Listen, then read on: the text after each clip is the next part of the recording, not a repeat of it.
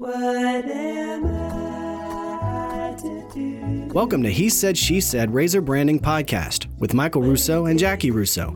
To learn more about how to improve your brand, visit brandrusso.com. Hi, and welcome back to He Said, She Said Razor Branding Podcast with Michael and Jackie Russo. Today's guest, I think it may be my new best friend, and I know I've said that before, but this time I really mean it. We are honored to have David Deutsch join us. And for those of you who don't know who he is, you can go to davidldeutsch.com to check him out. Michael, when he said yes, I had to pick my jaw up off the floor. I mean, he worked on Madison Avenue with David Ogilvy at Ogilvy and Mather. It's one of the top advertising agencies in the world that I've studied my entire career, and he worked there. And according to Mr. Ogilvy, he has a quote on his website that says, "You write well." 3 words. That's high praise, my man. I mean, to have David Deutsch as a guest with David Ogilvy telling him he writes well, I feel like I'm done. I can retire. My professional career is complete. I know you did kind of fanboy out on him. I was a little embarrassed at one point. I was like, well, Jackie. Of course I did. He's so smart. He's worked on so many amazing campaigns. He hasn't just been a creative director at traditional agencies and big digital direct response agencies. He's done some of the top direct response campaigns. And when I think about marketing as a whole, there's nothing harder than some good direct response. And he's done it better than most of them. And now he mentors and he coaches and he teaches. He knows that the words matter so much. And so it was a great chat. Yeah, which is why I thought I would be talking a lot. And yet I didn't get a word in edgewise. It was like question. I was like, okay, I'll let Jackie just run the show today. Well, it's because I did my homework and I was prepared. And so I knew the things I wanted to get his feedback on. And I thought he would go a certain direction on some things, and he went a totally different direction. I love being surprised by the answer. I was prepared too. I did my research. I was up all last night reading. I think at 3:45, you asked me if we had a podcast today. So the people who know you are going to know which version of that story is truer. That is pretty accurate, actually. But well, anyway, I'm glad you guys are here. I think you're really going to enjoy this chat. Y'all check him out, give it a listen, and as always, thanks for being here. So without further ado, I am so pleased to introduce to all of you David Deutsch. David, thank you so much for taking the time to be with us today. I am really looking forward to this conversation. Oh, my pleasure. Thanks for inviting me. Well, thanks for accepting our invitation. Let's be honest, Jackie. We both think that he got the wrong invite. Like he thinks he's somewhere else right now. He doesn't know. That's what I literally said out loud when it came across. I was like, did he think we're someone else, that he just accepted this? Because there's no way. There's no way. I thought you thought that I was David Deutsch, the famous theoretical physicist that wrote the books on infinity and all that. So, well, here's the funny thing that you would say that. We always say that our guests are smarter than us, that we're always learning things from our guests. And so I think that's too high a bar, though. Theoretical physicist, he's just too smart. So no, we just wanted the advertising Deutsch, and we got you, and that's what we wanted. So we're very happy. Okay. Well, I'm glad to be here. No, and honestly, truly, thank you for being here. When I saw your agreement come across, I had a flutter in my heart because you've done some big things. You've worked in some big places. You've done some big work. And I think I have a little bit of, little small crush because I can't wait to talk about it. So I kind of just want to start at the beginning. Tell me what it was like working at Ogilvy. I mean, it's one of the best, biggest, most impressive advertising agencies in the world, founded by what I believe to be the true father of branding. So what was that experience like for you? Yeah, well, it was great. I mean, you felt like you were in a teaching hospital in a way, because learning was a big part of it, right? You had Ogilvy's books, you had Ogilvy's writings and teachings and things that he believed in, and that was part of it, and part of what people there were trying to pass on to the younger people. I mean, in those days, David Ogilvy even occasionally came from his castle in France and even walked the halls. So it was very exciting. That's amazing.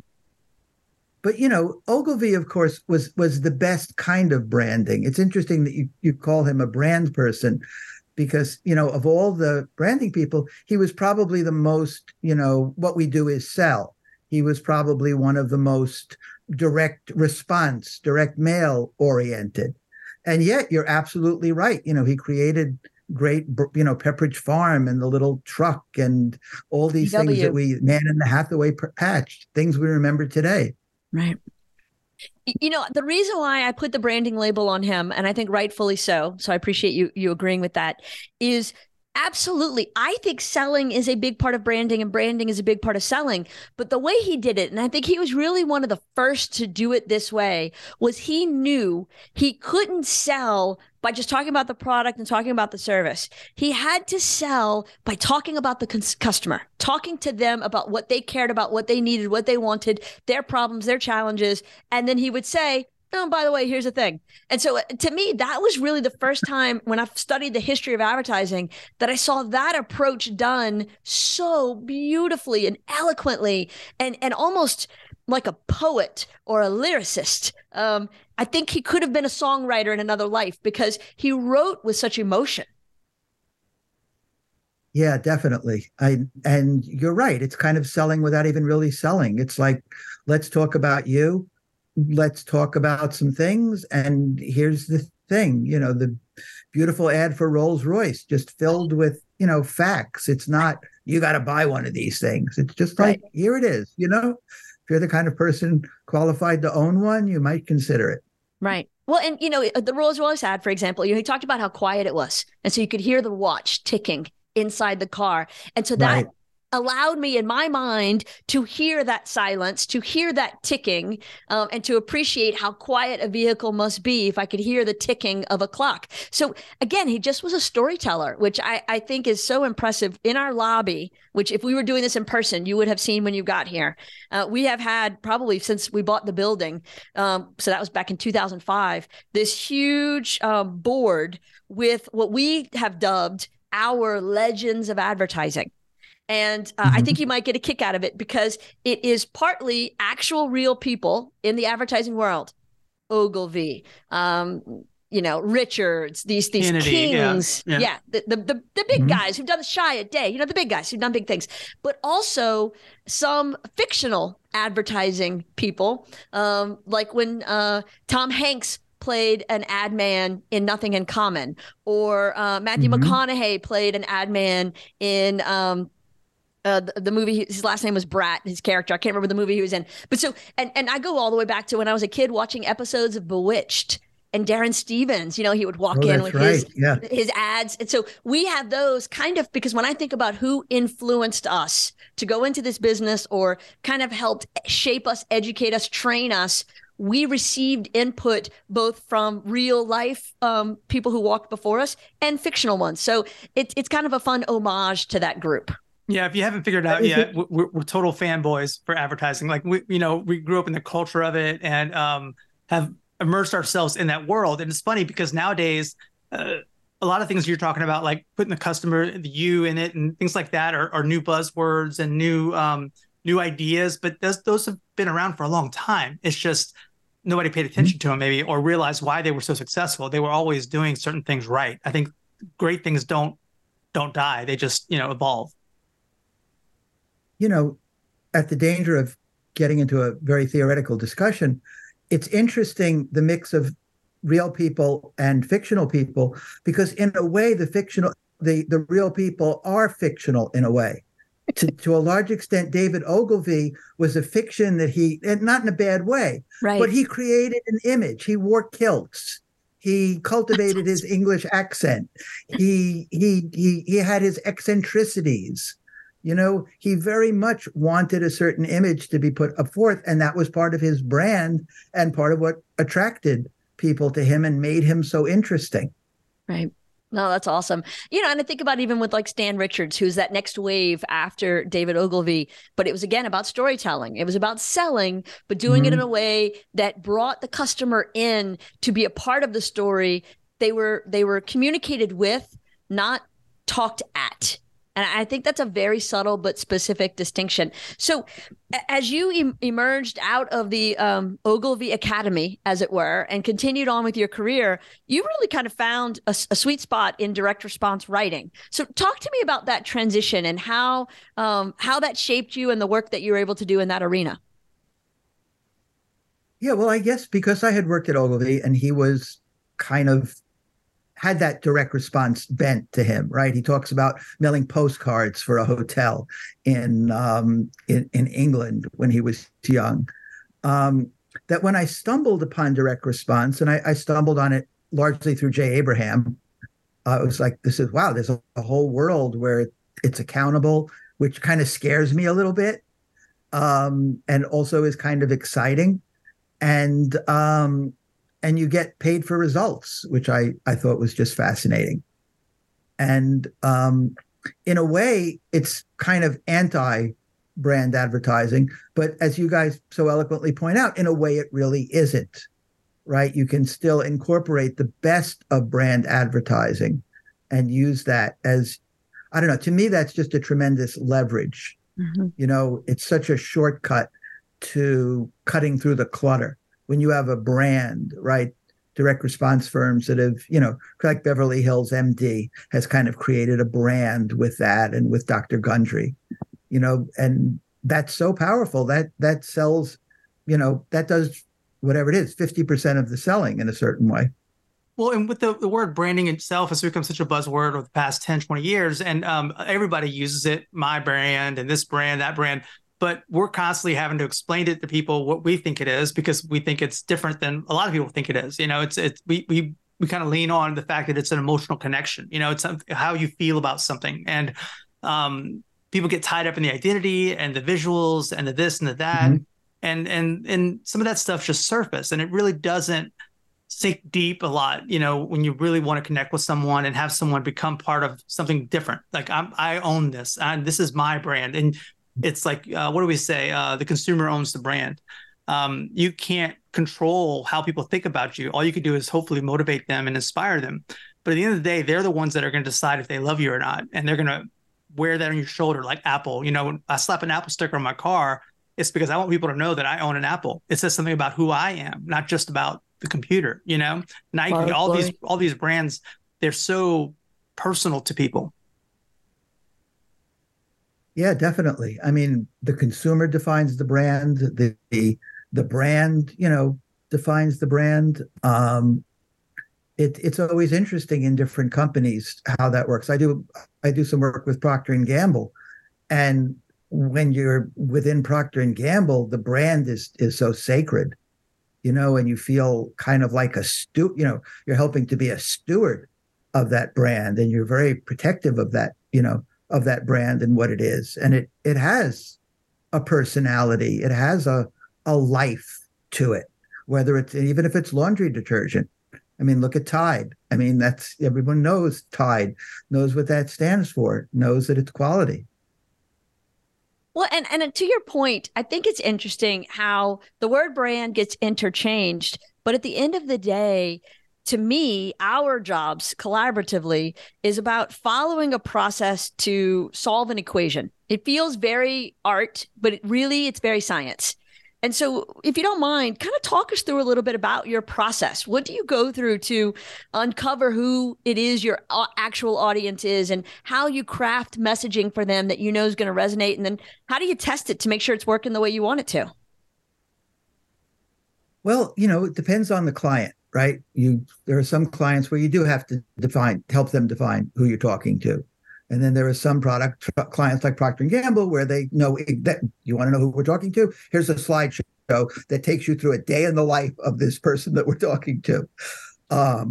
So, I try to, because as you guys probably know, great copy, great creative comes out of really a deep understanding of the prospect. And so whatever I can do to understand that prospect better, right? And that's talking to them, hanging out where they hang out, reading what they read, reading the magazines they read, reading the novels they read even. But, the magazines really are important because those magazines really reflect them in a certain way.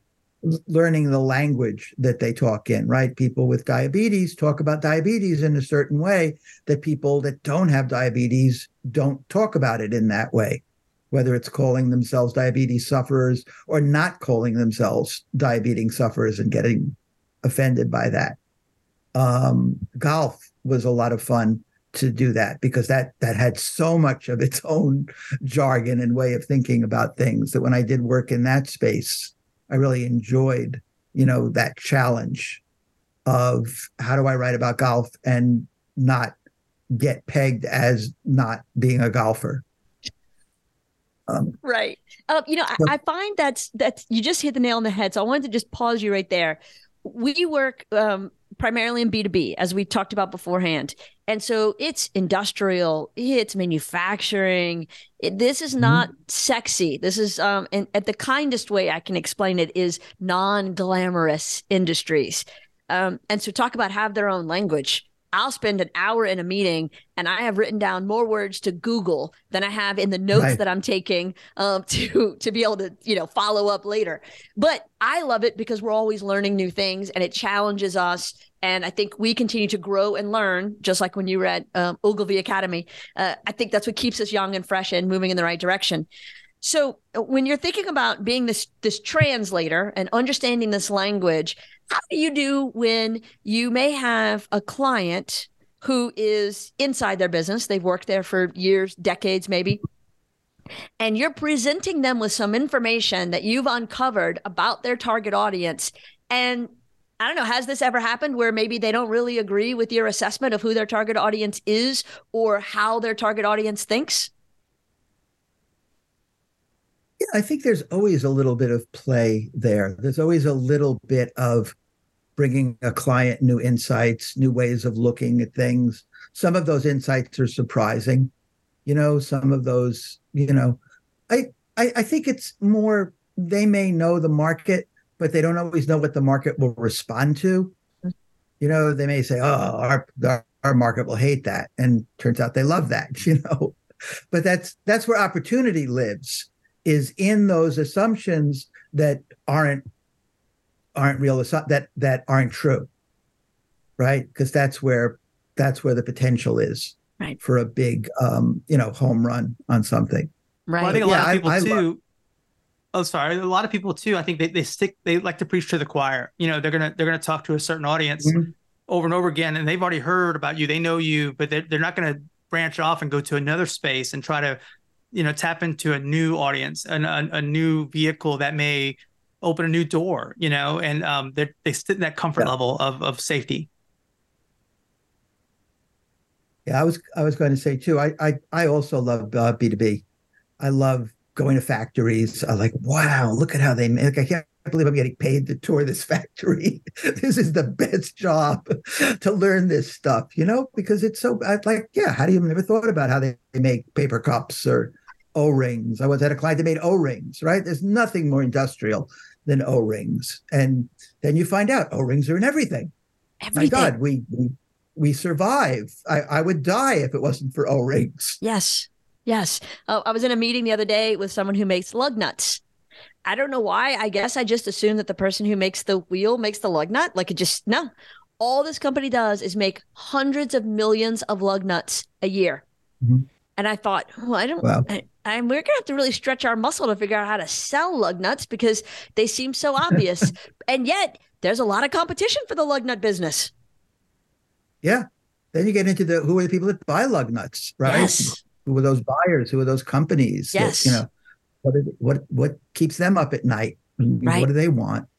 Is it really just price, or is it really just quality? Or shockingly, it is all of the above. Not to get off the subject, but it was fascinating to me. The number of accidents that are caused by lug nuts that were not made either thick enough or with high enough quality materials. And during the 2021, 22 years, when materials were at we didn't have enough of them, a lot of companies made their lug nuts a little smaller, a little thinner, a little weaker. And there's been a whole lot of problems since then. Fascinating. Wow, that is interesting. Right. That keeps the tire from flying off or whatever. Correct. Tighten the lug nuts. Don't forget to tighten the lug Correct. nuts. Kind of Correct. important. Yeah. Kind of important. Kind of important. Yeah. So every time I'm behind an 18-wheeler, I'm thinking, when were your tires last changed? I'm going to change lanes. I see the whole world That's differently now. probably, yeah. Yeah. That'll do it to you. Exactly. So, I find direct response to be a particularly unique chapter in the advertising novel.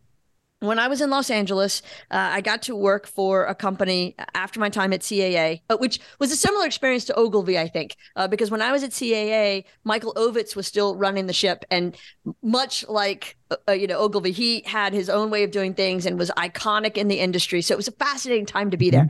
But so I left and went to go work for a company, and we did some product launches. One of them was an exercise product. I got to go on Home Shopping Network. Talk about direct response. Have you ever spent some time in the QVC or HSN studios when they are live selling as they go? Yeah, no, but I've heard that you get those, you've actually see the display of how many you're selling, and it's quite an experience. That's as direct response gets. I mean, it's 7 seconds. There's a 7-second delay. So when the spokesmodel says something, and 7 seconds later, sales spike, they say that thing over and over again. If 7 seconds later, sales drop or calls go down, then they say something different because that.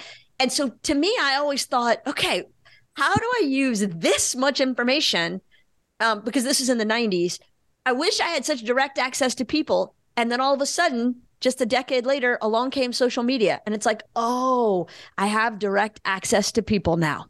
So have you been able to use social media in your research, in your testing, in your kind of figuring out how people respond to things, approach to marketing?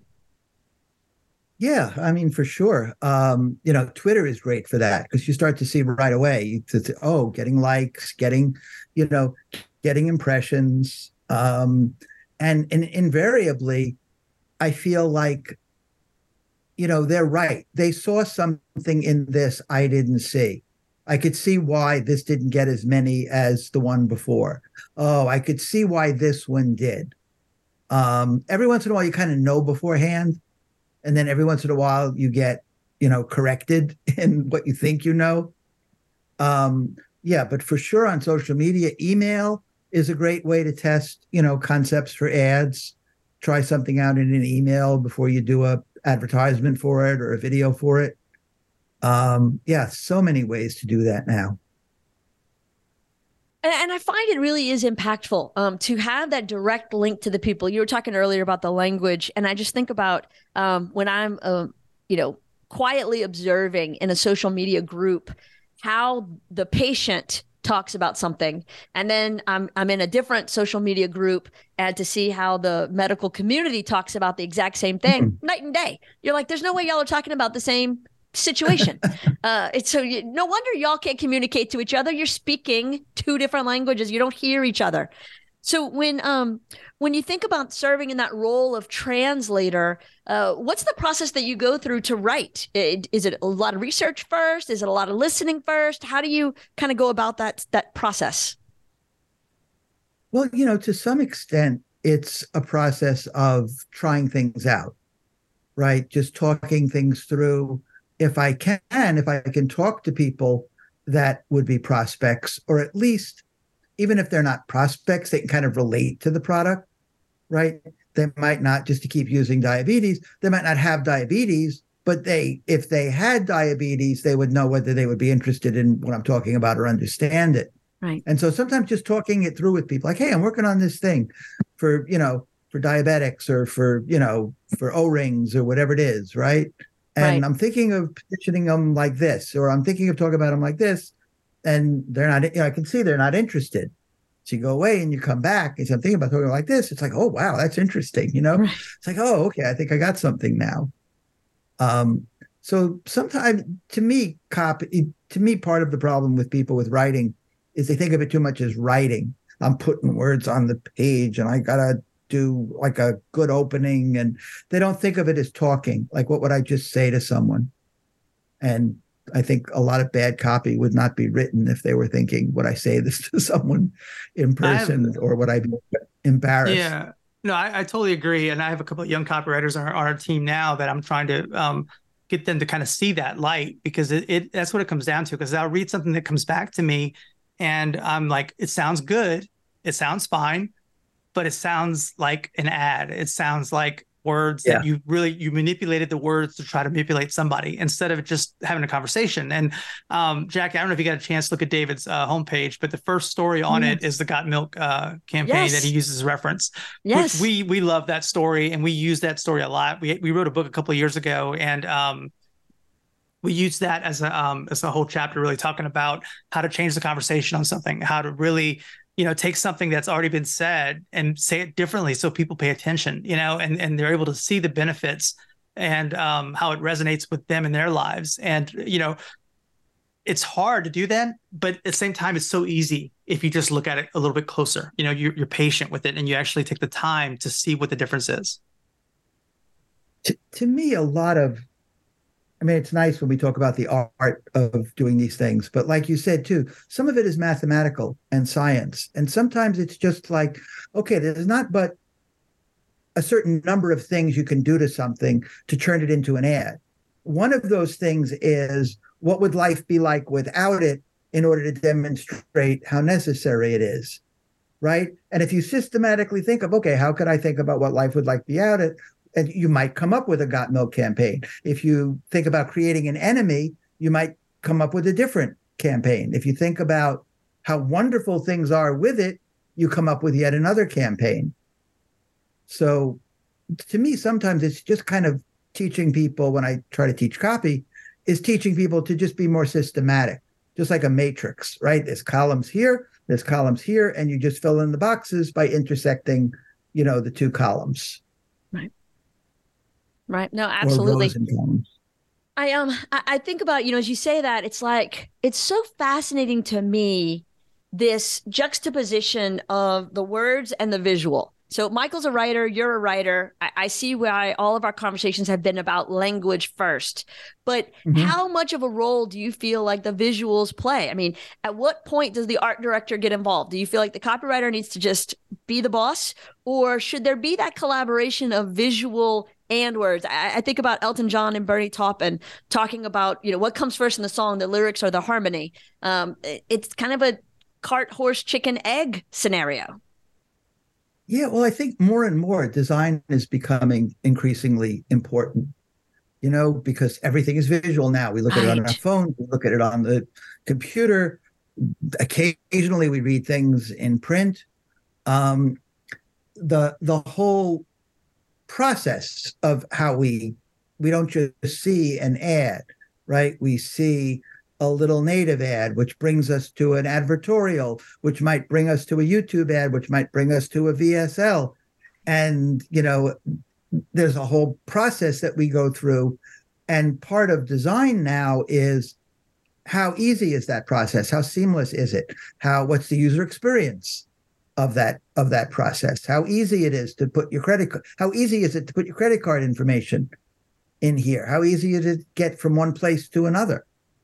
How easy is it to read the copy on the page? Right. So I think, and that's to say nothing of how much a good graphic can lift an ad, how much design and something being well designed and easy on the eyes can I like to tell the story of a friend of mine that kept blowing up the size of his type and kept increasing response every time he did it, until he was just like, Dave, I can't blow it up anymore. I just like, there's going to be one letter on a page if I keep going with this. But, people don't think about that. They don't think about readability. They're just trying to, squeeze things in, or else they're trying to make it look pretty. Right. No, absolutely right. I think that aspect is huge. Well, and I think it's interesting. Sorry, Michael, I was just going to jump in real quick. I think it's interesting. You hit that nose on the head on the nose. When we talk about how much more visual things are, again, back to social media, it has driven so much of that. I would imagine, and correct me if I'm wrong, that in the earlier days of your career, just like in my career, it was heavy, heavy, heavy traditional advertising, TV, radio, newspaper, print options, and collateral. And Michael, have we printed anything this year? No, we actually gave away our print file cabinet this past year to the school because university, because I mean, and it really broke my heart because we threw a lot of print stuff away that we collected over the years, but it's not happening. I mean, I can't remember the last brochure we printed, or digital. I mean, business cards still, but even that is not the way it used to be. I remember a time when people would go out and find these hand woven papers, and really it was a big deal. Now they're just going to Vistaprint and they're getting glossy, and it's a dying or moving on kind of art form. It's very digital now. Yeah, I do think though that good direct mail can be a kind of a secret weapon these days, just because there's not that much in the mailbox. It's unusual, and there's so much you can do with it to get people's attention, especially in business to business, where sometimes you have smaller audiences that that can you can afford to spend a bit more money on each piece. Mm-hmm. Well, and there's so much, I think there's so much bad out there that good stuff really stands out.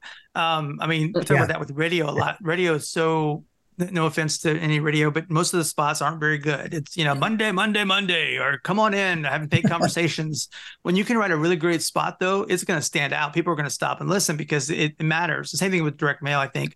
When something comes across your desk and it's well put together, it's hard to throw that thing away. If it has a message, if it's out of the ordinary, if it's cool, we're believers in that as well. It's kind of hard to get everybody else to believe in it because they're like, oh, I don't want to do that. I want to run an email campaign. Well, you can do that too, but there is a place for direct mail still, I think. Yeah, and that's the advantage. No one wants to do it. It's a high bar, Right. No, it's interesting. We find that we've started going back to doing more direct mail for ourselves and for our clients because of exactly that thing. So, David, what do you think are the tricks? What are the things you look for to really make your direct mail stand out and get attention? How have you evolved it over the years? Well, I kind of go in two directions with that, right? One is kind of the Gary Halbert, make it look like a piece of personal mail. Okay. Right. Make it look, and there's a lot of tricks of, could be from a lawyer, that writes to them and they're like, oh, I got something from a lawyer, It's just important. Or just looking personal, because it is personal, right? Because the president of the company is sending it, whatever. And then the other thing is just, three-dimensional mail that just gets something that, that gets people's attention. For a shipping company, we once did something that was actually a shipping crate. And smart. You kind of pulled it open like that, and there was a beautiful brochure inside, and that got people's attention. I mean, they cost simple things though. I mean, like we've done this for years and get ready to send more out, but we send out these little toys and gadgets. Like this is a yo-yo, and we have a whole campaign wrapped around it for us, and we get more responses from people that it stays on their desk. They play with it. We have balsa wood airplanes. We've sent out slinkies, Rubik's cubes, toys, but that stuff people love, and they keep it around. I gotta get on your list. Yes. Oh, you're on the list now, David. You are on the list. Oh, okay. All right. Don't you worry. My paper airplane. I mean, who wouldn't want that?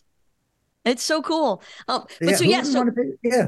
We agree with you. So it's about standing out, right? So what Michael's talking about, we wrap them, they're in black boxes. They're wrapped as gifts because they are a gift. And it gets right through the gatekeeper because it's something that stands out and that it's not a bill and it's not a piece of junk mail. So it's obviously something important. But, one of the things we do, and it sounds like from the way you're talking, you do this too, there's no one thing. It's a series, right? You always want to envelop them in your awesomeness. So what do you pair with direct mail? Do you use URLs? Do you drive them to the website? How do you get them to that next step in your funnel? All sorts of ways. Sometimes it's a URL, sometimes it's a QRC code where you just, put your phone up against it. Right. Sometimes it's a URL, phone number to call, little card in there to return. It occurred to me what you said before, too, about these three-dimensional things and about spending money on these things, that's part of the math of direct response. That's part of the math of what we do, which is if you're a business to business and a customer is worth $1,000 to you, why not spend $25 or $50 or $100 to get that customer? Because everyone else is going to just be thinking, how do I get a postcard in the mail for for 50 cents? And it gives you a tremendous advantage because you're thinking more long term, you're thinking more down the road, you're thinking about the lifetime value of that customer. Yep, 100%. And so to me, when we look at the success of the work that we do, cost of acquisition is one of the most important metrics to measure. Because if you've got a good return on investment, then that means you've got a very low cost of acquisition. And I think sometimes, especially in the B2B space, those aren't the metrics people are necessarily paying attention to. I find that they often focus on these statistics that aren't really relevant to whether or not something was actually successful in making the business more profitable. And that's what we should all be living and dying by. What are your favorite key performance indicators? What metrics do you like to measure to say this was a success? Well, I always have to kind of force myself to look at to look more at ultimate ROI. It's so easy to say, oh, look at all the opens we got. Well, it turned out that, that didn't really affect because there was less conversion from those opens, right? So it kind of canceled each other out. So it's really a matter of what gets us the ultimate ROI down the road. I mean, it's certainly interesting to say, oh, this had low opens. Let's try to get the opens up and see what happens. Or this had low conversions. I like to look at the order form because a lot of times, if you can double the number of people that don't abandon the order form, you've doubled the number of sales. And it's a lot easier to get more people to not abandon the order form than it is to get more people to click on the sales letter to increase conversions. Because to increase conversions, you got to change like a whole VSL or a whole sales letter. To increase on the order form, you may just have to make the box bigger where they fill in their credit card information. Absolutely right. Absolutely. Where do you think you lose people the most? Where do most people lose people in the process? At what point is it a bad lead in headline? Is it the call to action? Is the offer? Where do people make the most mistakes at? Yeah, I think certainly in the beginning, just statistically, you lose people the most, right? You get them there with a clever native ad or a clever email, and they get there and they go, oh, this isn't as good as I thought it was, or just, inertia, right? So I think different leads, different, ways of keeping people's attention. It always drives me a little crazy when you say to someone, you didn't talk about all the stuff they were going to, you didn't talk about this amazing thing here at the beginning. Oh, that's okay. I talk about that on page 10. That doesn't matter. They're not going to get to page 10, right? You've always got to be selling them sticking around. You've got to always be selling them keep reading, keep listening. In a minute, I'm going to tell you this. You're going to learn these 3 tips. You're going to, you're going to be shocked, amazed, enlightened. But that's the hook. You've got to get them you got to draw them in. And so we're back to, it's about the words we're writing and the pictures we're showing and that magical combination of cutting through the clutter. I think about when I first started my career and, there were 3 networks that you could buy ads on TV. Fox was just kind of starting to come online. So I'll date myself. Now I think about all the places where we can spend/waste our client's budget. What's your strategy for thinking about which ones to pick? I mean, obviously you want to target around the audience, but what other process do you go through to say, this is where we need to lean or that's where we need to be? Well, I have sort of a 2-pronged approach, really, which is one is concentrate on one thing and do well on that till you go to the next. But the other is have as many ways of doing it as possible, because you never know what's going to happen. You never know when you're going to be banned from Facebook, right? Or you never know when the whatever the post office is going to raise its rates, whatever it is, right? You don't want to be dependent on one. But, you also want to give each one a fair shake and develop it as much as possible, not be dispersed. I think a lot of that depends on things like, where are the customers? Where do the people hang out? That could be, Dan Kennedy technique. I think you said he was in your hole downstairs. Right. I love his philosophy of be somewhere where no one else is, right? Mm-hmm. Be the person selling jewelry at horse shows, because there's rich people at horse shows and there's no one else selling jewelry there. They're all selling, hair and mane shampoo, or, horse feed, or, trailers for carrying horses. They're not selling jewelry.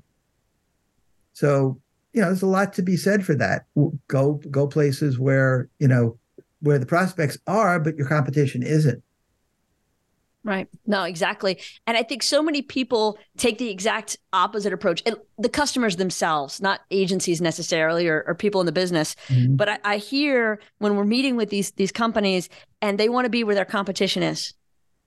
And they don't understand that space is already full. You want to go into a new space. What's your process or thoughts around how to best differentiate to really help somebody stand out when it's a very competitive market? Well, I think you want to go back to the old USP, the unique selling proposition. What can you say? You're the only one that does this. How can you find some aspect of what you do, whether it's an ingredient, whether it's a performance aspect, whether it's who you go to, that puts you in a unique place? Because as Trout and Reese point out, people remember number one. They don't really remember who was the second person to fly across the Atlantic. So I think that's really important, is what can we be unique at? What do we do? Who do we do it? What do we do? Who do we do it for? And what's the reason that they should, use us and not someone else? Right. And that's it's a big element of what we do. And it took us many years to kind of figure it out, even though it seemed kind of obvious. In our process, which we call razor branding, we have like these 4 elements, and focus, promise, connection, and harmony. Focus is the who, promise is the why. And that's kind of what we're talking about there. Connection is the what, and harmony is the where. And the promise we really focus on. We kind of start real big with research. We work down to the promise. And for me personally, it's the most important thing, like finding that unique thing. And we call it the truth. It's that one truth that can't be argued. And it could be something really simple, something that you have that nobody else has. And it doesn't have to even be in your marketing. It's just something you have to know, you have to understand, because everything that comes out of that is going to be determined on that truth. Your tone, the words you use, how you talk to people. And if you don't know what that is, you're really just guessing at that point. And I'm hoping that this works, or I'm copying someone else. And, it's just wasting money, basically, and we deal with regional, like I said, business clients and things like that. And I always talk about advertising like a seriousness to it, because, people are spending money on this and they're hoping that there's a return. And it's not just because it's glamorous. Sometimes they really need, they need people in the door. They need to pay bills. Right. And so the responsibility of advertising that comes into that is really important. And if you're guessing at things and you're kind of halfway doing it, or doing it to win an award or whatever it may be, it's really disservice, and I think it's criminal in some ways, because you're taking somebody's money for that. Yeah. And you have to know what these answers are to these questions. If you don't, again, you're just hoping for the best, you're throwing money at it, money whipping at it, and there's no way that's gonna end up good. Yeah, especially today, when you can find out so much more than you could have before. Absolutely. Because the technology is there, the techniques are there, the access to people to talk to, an interview is there, the data is there. I have kind of the last sort of, question that I determined I wanted to talk about. We've kind of gone on a little windy path, which I've really enjoyed. It has always amazed me. So I would love your thoughts on the history of this, and then what you think is or is not the best approach moving forward for our industry. It's always amazed me that we don't have a education / licensing / requirement for continuing education model the way that an architect or a CPA or a lawyer or a doctor does. What are your thoughts on that? Well, much as I would like to think of us as having as much importance as a lawyer, doctor, or CPA, the consequences aren't quite the same. No one's going to die. No one's going to wind up in jail. No one's going to wind up broke. Well, maybe broke. So there's a certain similarity between accountants, but it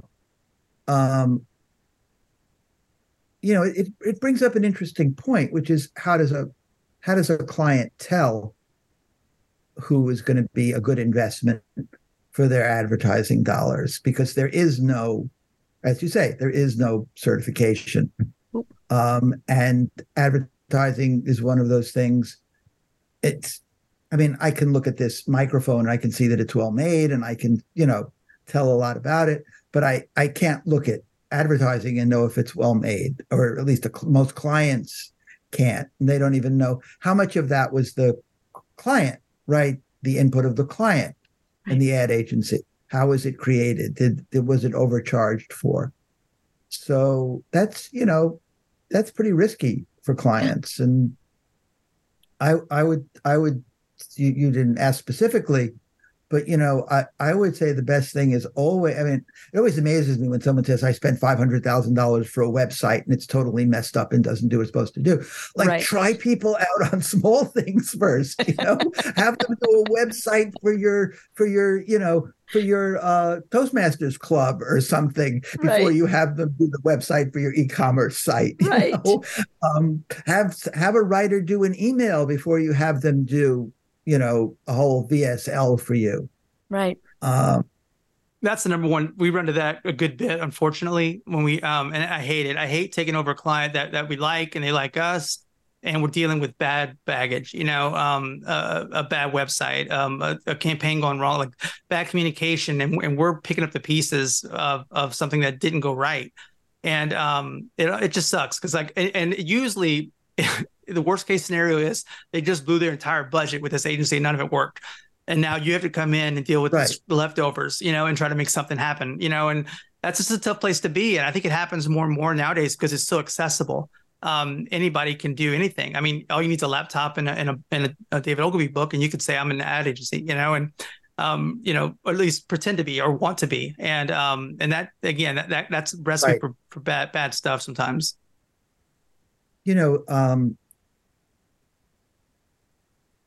It's interesting that you're right. Anyone can be like an ad agency and put themselves forward as an ad agency.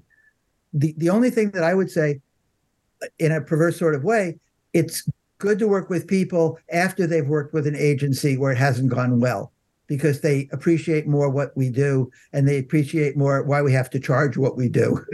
That's a good point. They've seen what they can get for less, I told a client this morning that I don't like being the first wife. I want to be the second wife. I don't want to fix all the things that the first wife broke. And they appreciated that. To your point, though, although unlike doctors, we're not curing cancer and saving lives, and unlike lawyers, some of whom are keeping people out of jail and doing good work, others we can talk about later. When we as a society regulate nail care and hairstylists and massage therapists and physical therapists, you look at all the professions, we are literally the only profession that manages a lot of other people's money. So we hold their businesses in the palm of our hands, and yet we have avoided all forms of regulation. It's a wonder to me. That's a great point. We must have a good lobby, probably the 4As, and Yeah. There's a lot of, but I'm surprised. Because I would think that the 4As, for example, and AMA and all of the our professional organizations would want it to keep out people. Like I would think agencies would want people to have a certain designation and classification. Even realtors have to have a designation and classification. Otherwise, you can't be a realtor. You have to just be a real estate agent. And they even have to go through testing and designation. So I just I can't find a profession that doesn't regulate itself like we don't. In a way, you could look at that as an opportunity. Like, could it just, brainstorming for the sake of brainstorming, could we create an organization which is kind of a certification that brings together, these are the web designers throughout the United States and the world that we have determined are trustworthy, and that, you can work with. Right. And I feel like that's what 4As have kind of done, but they don't do a very good job of promoting it, but yeah. I just, it's something that's a wonder to me. So I wondered what your thoughts were, and I appreciate your feedback. I want to not wrap up without giving you a chance to tell the people, David, how they can find you, whether that's your website, reach out to you on socials, whatever it might be, because I want them to have a chance to get more of your great wisdom. Yeah, well, thank you. I mean, certainly I'd love for anyone to reach out on social. I've been on Twitter quite a bit lately because I like the small, constrained format of it and the challenge of how can I keep saying as much as I can in 280 characters. My website is davidldeutsch.com, DAVIDL as in Larry, DEUTSCH.com. There's a free report. There's some other resources on there. And you can find out about my creativity course that's coming out and the copywriting course that I've got and all sorts of other things. Perfect. Thank you. I'm seeing that now. I may have to send some people your way. I knew you would. Yeah, I'm always looking for things. I remember when we first started, we went to this, I don't know if you ever heard of the guy, Jackie, I forget his name, Roy Williams. Roy Williams. Have you ever heard of him? Yeah. The Wizard of Ads. We went to a course I like his stuff. his. His stuff is great. He changed the way I do things. Like I came out of school with a graphic design degree, and I was an art director. And I could write. I always had a knack for just writing, putting words together. But I went and I sat in his 3-hour little class and in some hotel place, and he was there doing it. Hold on, it was 3 days. It was at his ranch in Austin. We were in the classroom that he built to do this teaching. Don't minimize it. I'm thinking about the hotel we stayed in. Yeah. But it was early in our business, and it was a huge investment. And I think it set us forward for a lot of success we had for decades to follow. So I give Roy a lot of credit. Yeah, it taught me how to write. I mean, really, and it was I think we've really done it. I mean, we don't do a lot of radio these days, but radio spots we've done have been outstanding. And I learned that from him, and it was about how to tell a story within there. And I think he used an example. He talked about I think it was a Rolex ad, and he was talking through it. And he's talking about climbing this mountain, and each step was harder than the last, and you don't think you can make it, but then you finally get to the top and you stand there and you realize that you've conquered the world. Rolex for the man who wants whatever. But it was like, he didn't mention the watch until the very end. And he said it once. He said, I'm not going to say it 5 times. I'm not going to repeat the phone number 10 times. I'm not going to talk about that. I'm just going to make a statement. And that has stayed with me all these years. And it's so impactful and powerful. And it's so nice when you get a client that lets you do things like that and really kind of reach a little bit, because it's scary for people to say, man, you're sure you're not going to put my phone number 5 times? You're not going to do this. You're not going to do that. And you're not going to have the logo real big. And like, no, we're going to do it this way, The right way. And, but it's beautiful when it happens. And like I said, I remember reading that book, and it just changed everything about what I do and how I do it. Yeah. Oh, that's great. I love radio too. I mean, there's so much you can do on dramatizing that. And you don't have to worry about visuals and television production crews. Yeah. I don't have to have a helicopter come in. I could just talk about it. So, although I got to say, when I was in advertising, half the fun was putting palm trees in the storyboard so that it had to be shot, in a Caribbean island or something. Speaking of protecting the client's budget, David. No, this was great. Listen, I want to thank you for your time and for so generously sharing your knowledge and wisdom and experience. I encourage everyone to go to davidldeutsch.com, take some of David's classes, learn from him, and as always, come back next time for another episode of He Said, She Said, Raise Your Branding podcast. Thanks, y'all.